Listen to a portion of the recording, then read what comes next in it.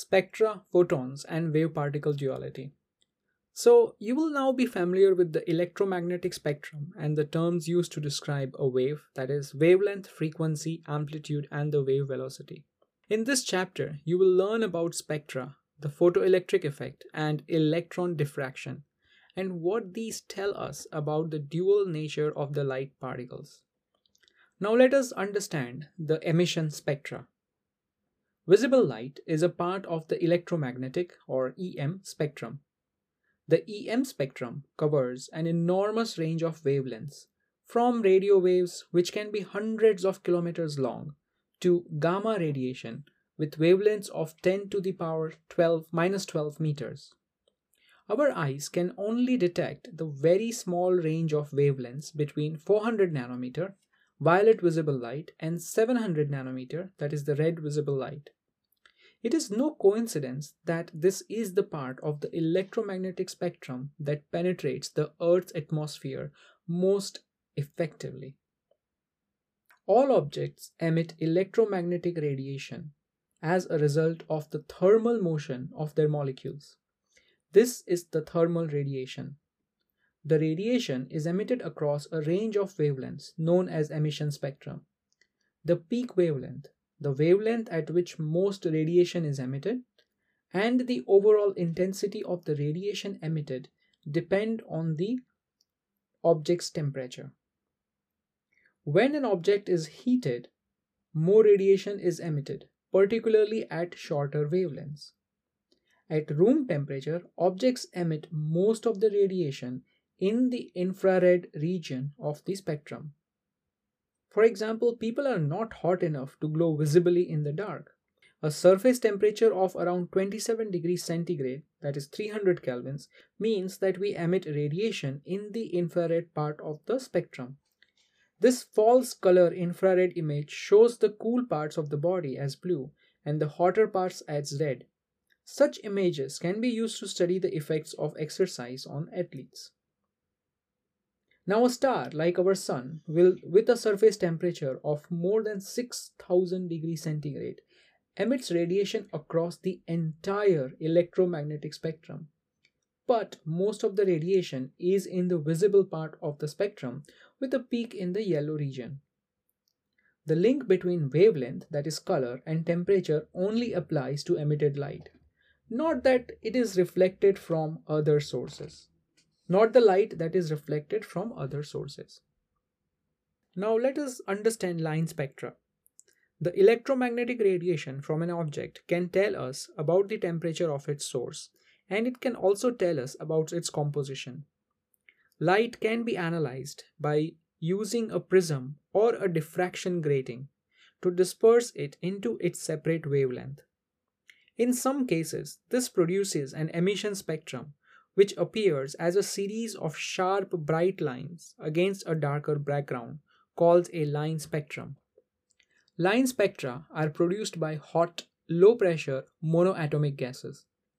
Experiments on such gases have shown that each element produces a unique set of lines. The emission lines from hydrogen include bright red line as well as some fainter blue and purple lines. The combination, seen without a diffraction grating, appears red to the human eye. The spectra from atoms that are closer together, such as in high-pressure gases, are more complex and appear as bands rather than lines. Spectra from hot solids and liquids are continuous spectra, like the rainbow, which is the spectrum of visible light from the sun.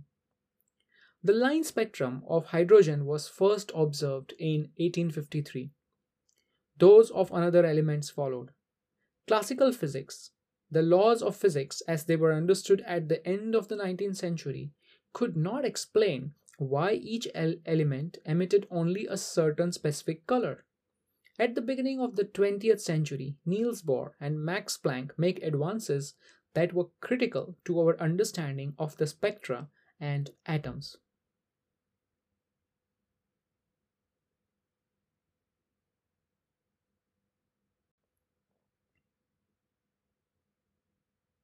Bohr's hydrogen atom. Niels Bohr built on Rutherford's theory of nuclear atom. The hydrogen atom was thought to contain one electron orbiting around a positively charged nucleus. But there was a problem.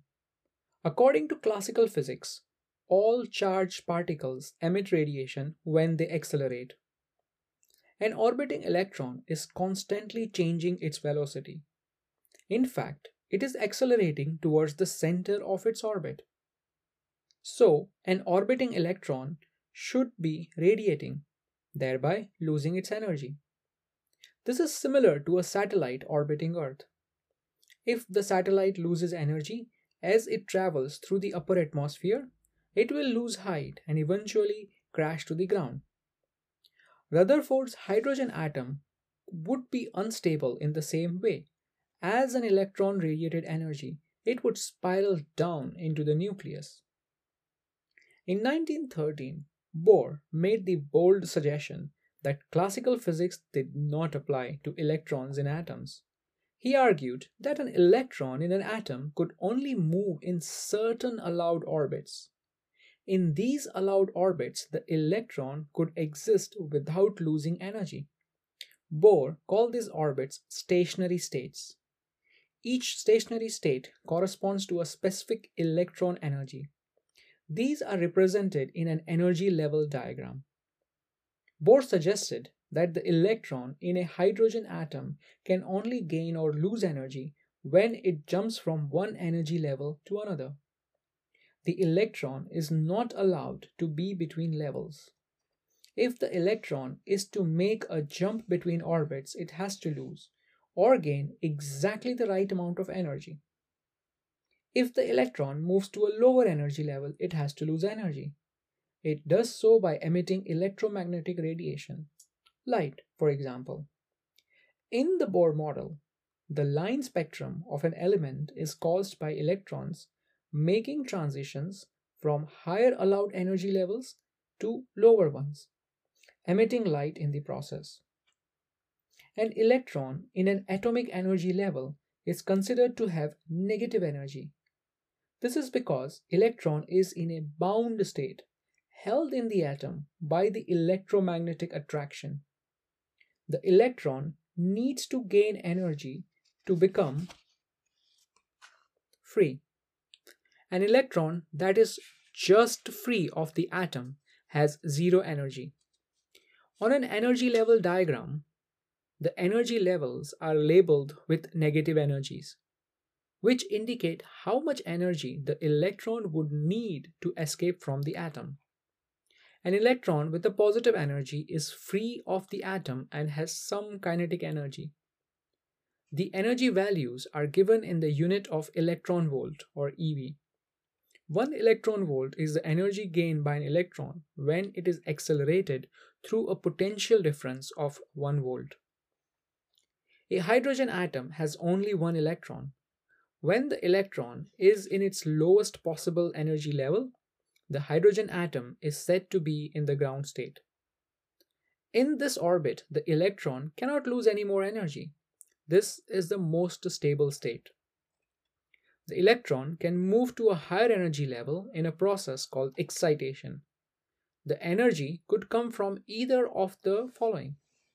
First is collisions. Energy can be transferred to an atomic electron when there is a collision with another particle, such as a free electron. Radiation. Energy can also be transferred to the atomic electron if it absorbs exactly the right amount of energy from EM radiation, such as light. When an electron is in a higher energy level, let's say E2, it can drop to a lower energy level E1, emitting radiation.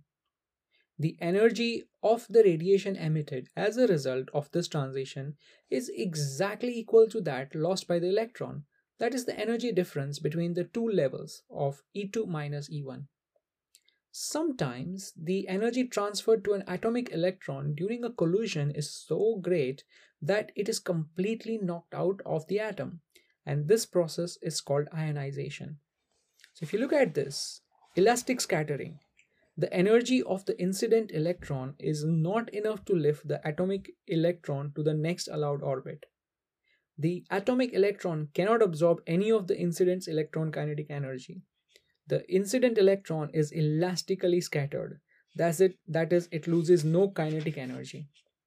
In the second case of inelastic scattering, the energy of the incident electron is greater than the energy gap between the two allowed orbits.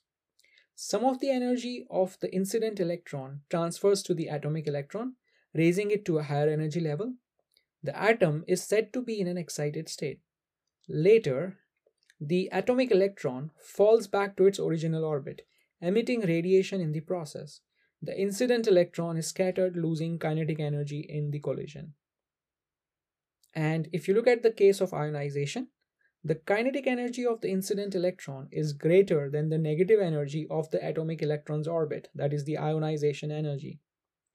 The atomic electron is knocked completely out of the orbit and becomes a free electron. Any excess energy will appear as a kinetic energy of the two electrons. Bohr's theory, which allows electrons in atoms to gain or lose energy only in steps of an exact size, was a revolutionary idea. In classical physics, energy is a continuous quantity. It can take any value. But in Bohr's quantum theory, the energy of an electron in an atom can only take certain discrete values. In other words, the electron's energy is quantized. This is why the spectrum of light from a gas is made up of lines rather than all the colors of the spectrum. Bohr's model of the hydrogen atom predicted which wavelengths of light would be emitted, and his calculations were in excellent agreement with the observed hydrogen spectrum. So, the key ideas that we discussed in this section were: first, all objects emit electromagnetic waves due to the thermal motion of their atoms. The amount of radiation and the wavelengths emitted depend on the temperature. Low pressure gases or vapors emit defined wavelengths, producing an emission line spectrum. Bohr's theory of atom explained line spectra by suggesting that in any atom, electrons can only occupy discrete energy levels or orbits. Electrons can be excited to a higher orbit by absorbing specific amount of energy. When electrons move to a lower orbit, they emit a specific amount of energy as radiation. Electrons must gain or lose an exact amount of energy to move between allowed orbits.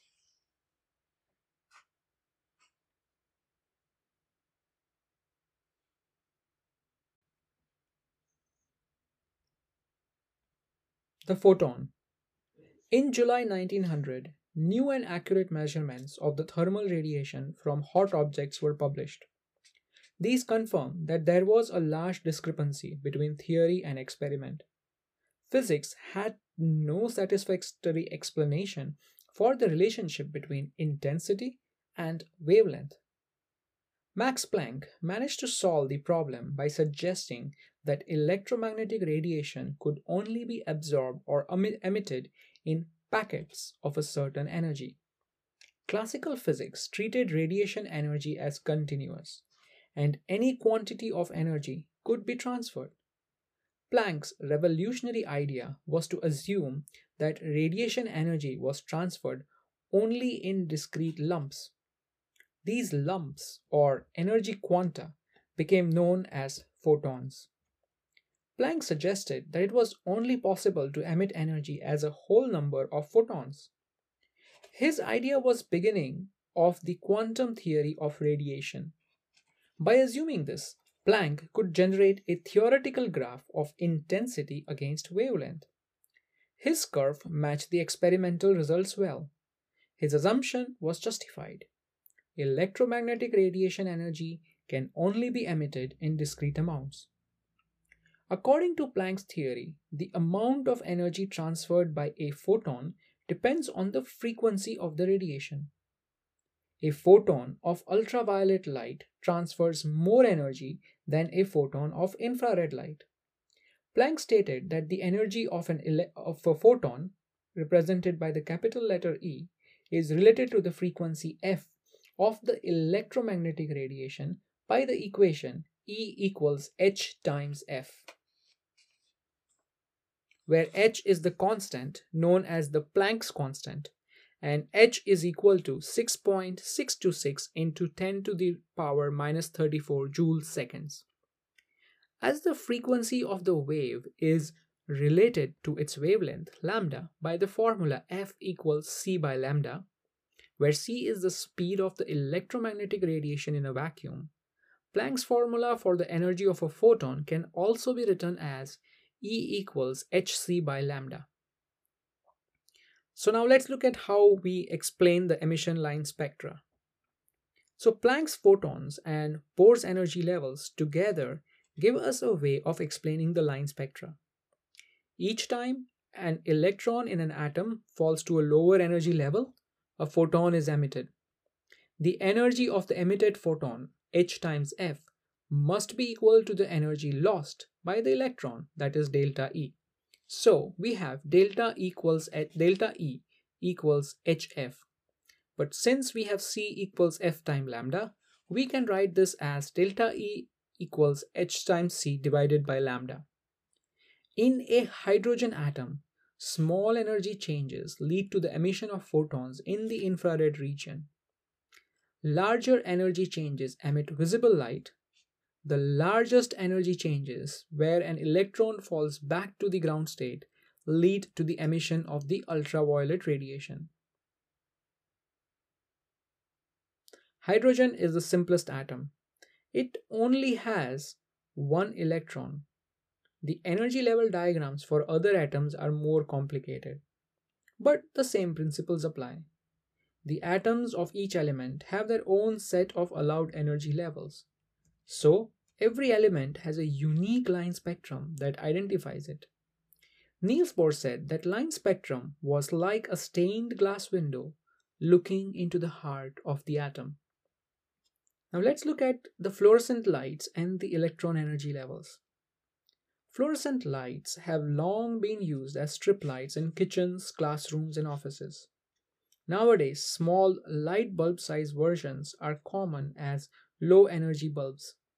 These are compact fluorescent lights, which are much more efficient than filament lights. They do not rely on getting hot to emit light.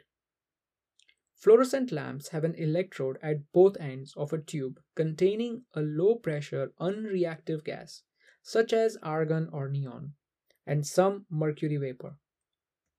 Electrons accelerate down the tube, colliding with mercury atoms. As they do so, the collision can knock an electron out of a mercury atom, ionizing it. If the missing electron came from a lower energy level, another electron will fall from a higher level to fill the gap. This will cause the emission of a photon. Elements such as mercury, with a high atomic number, have large energy gaps between allowed levels. So, high energy photons are emitted, usually in the ultraviolet region. Fluorescent lamps are very efficient at producing ultraviolet radiation. But that is not really what we need from a light bulb. Second stage of the photon emission happens when the ultraviolet photons are absorbed by the phosphor that is coated on the inside of the lamp. As the photons are absorbed, electrons in the atoms of the phosphors are raised to a higher energy level. These electrons fall back to lower energies, but not necessarily in one transition. So rather than re-emit ultraviolet radiation, two or more photons of visible light could be emitted.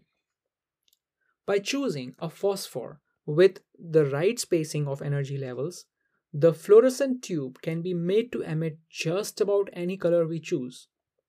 These photons of visible light pass straight through the glass tube, but any ultraviolet radiation that is not absorbed by the phosphor is likely to be absorbed by the glass.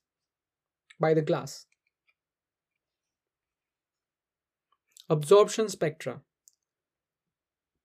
The spectrum from the sun is continuous, but a higher resolution image shows a series of dark lines superimposed on it.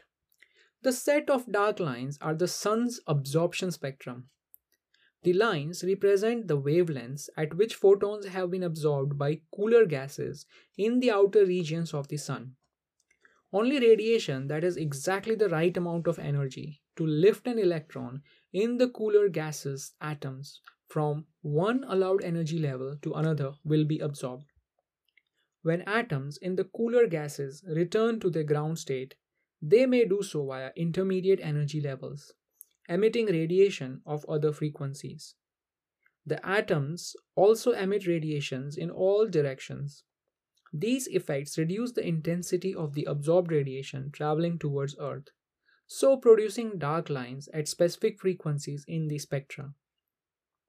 Absorption lines can also be observed in the laboratory by shining a strong white light through a vapor. As early as 1859, Gustav Kirchhoff related the dark lines to particular elements. He observed the sun spectrum through a flame into which he sprinkled some kitchen salt, that is, sodium chloride. He found that some of the lines in the sun spectrum darkened. Kirchhoff concluded that there must be sodium in the sun. Just as in emission, each element has its own unique absorption spectrum. Helium was discovered in the sun by its absorption spectra before it was found on Earth.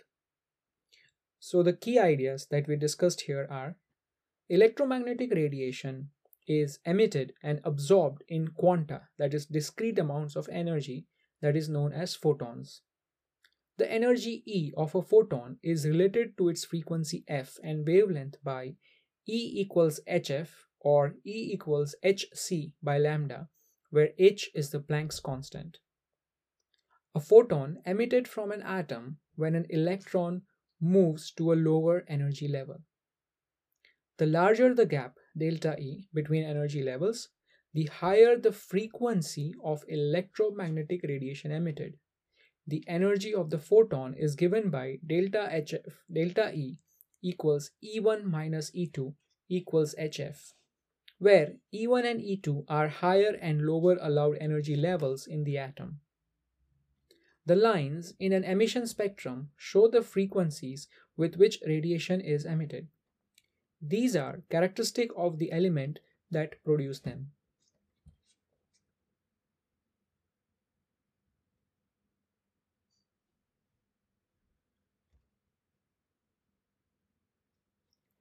The photoelectric effect. The idea that radiation is emitted in discrete amounts of energy as photons casts the first doubts about the wave theory of light. Another discovery, the photoelectric effect, was also making physicists re-examine their ideas about the nature of light. Heinrich Hertz observed that the photoelectric effect in 1887 when he noticed that his spark transmitter worked better when illuminated with ultraviolet light. The photoelectric effect occurs when light knocks electrons out of the surface of a metal. The effect depends on the type of the metal and, crucially, on the wavelength of the light used. A gold leaf electroscope can be used to demonstrate the photoelectric effect. If you touch the metal disc at the top with a charged object, the gold leaf will rise. If you then touch the disc again and transfer more charge, the leaf will rise further. If you touch the disc with a wire connected to the earth or touch it with your finger, the charge can escape and the leaf will fall. Suppose the electroscope is charged with negative charges, so that the disc has excess electrons. Some of these will travel down to the gold leaf, which will rise. If we could knock down electrons out of the surface of the metal, we should be able to remove the extra electrons, and so the gold leaf will fall. The type of metal used for the disc of the electroscope is quite important. A clean piece of zinc is often used to demonstrate the effect in a school laboratory. The zinc is placed on the cap of the electroscope, which is then charged from the negative terminal of an HT supply, so that gold leaf rises. Light from several different sources is then shown onto the zinc, and then you can find some of the typical results that you find in the table in your textbook. So when you, let's say, show dim red light, it has no effect. Bright light red light will have no effect. Visible red light laser will also have no effect. But when an ultraviolet lamp is shown on that, the gold leaf will fall immediately. So not all wavelengths of light can cause photoelectric effect. The electrons to be emitted from a metal surface For the electrons to be emitted from a metal surface, the frequency has to be above a certain minimum value. That's called the threshold frequency. If the frequency of the incident radiation is below the threshold, the electrons remain bound to the positive ions in the metal surface. Each metal has a different threshold frequency.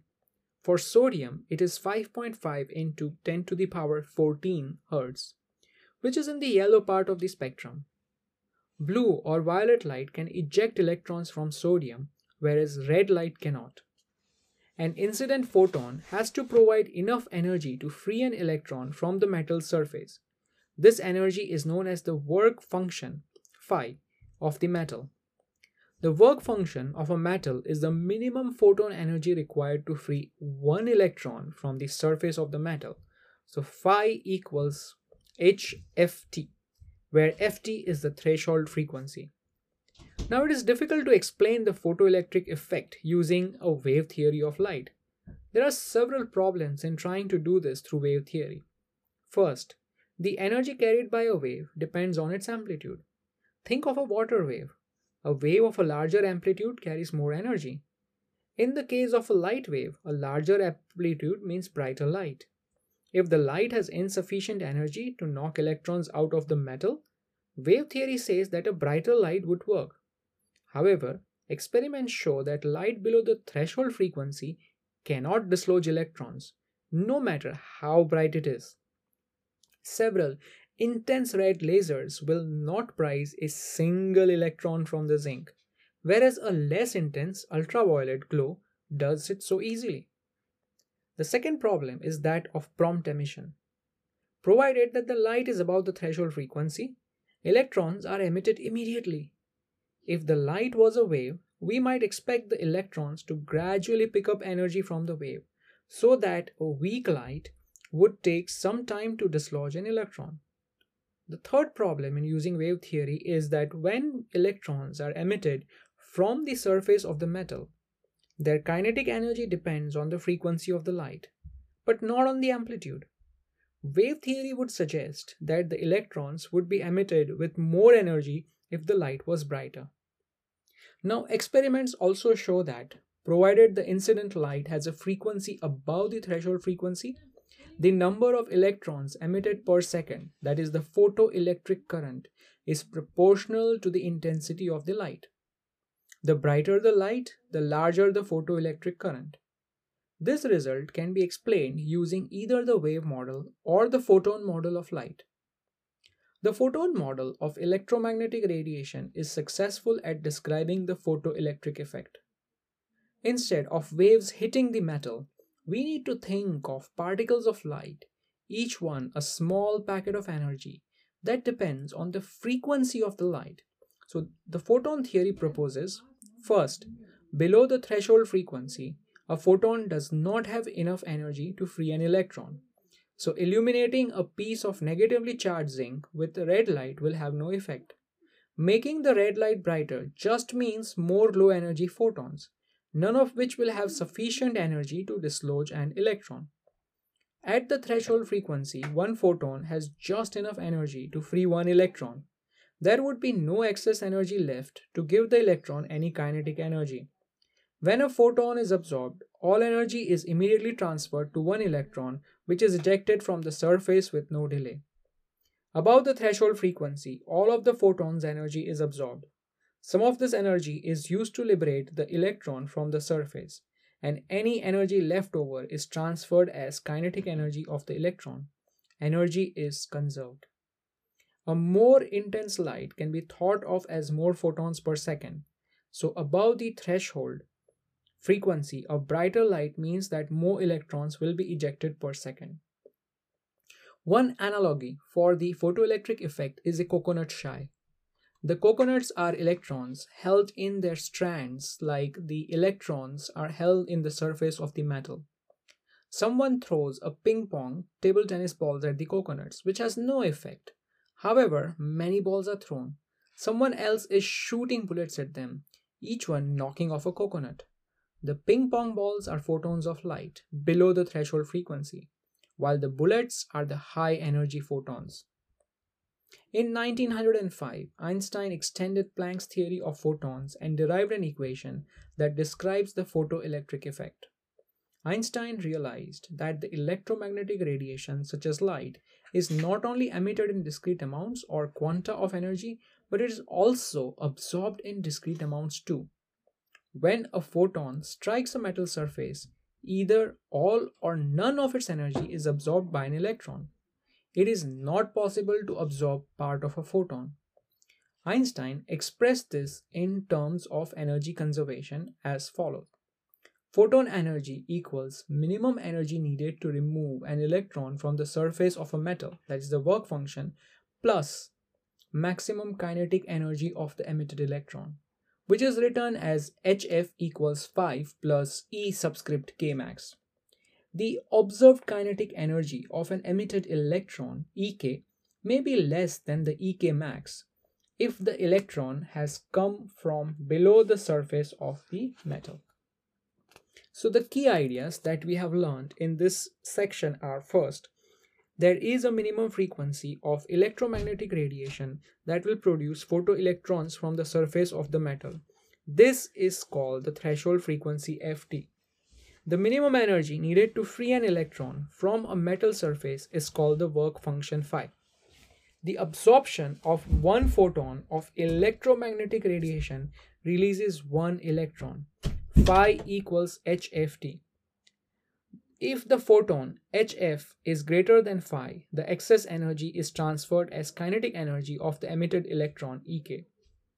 Einstein's photoelectric equation is hf equals 5 plus Ek max, where Ek max is the maximum kinetic energy of an electron.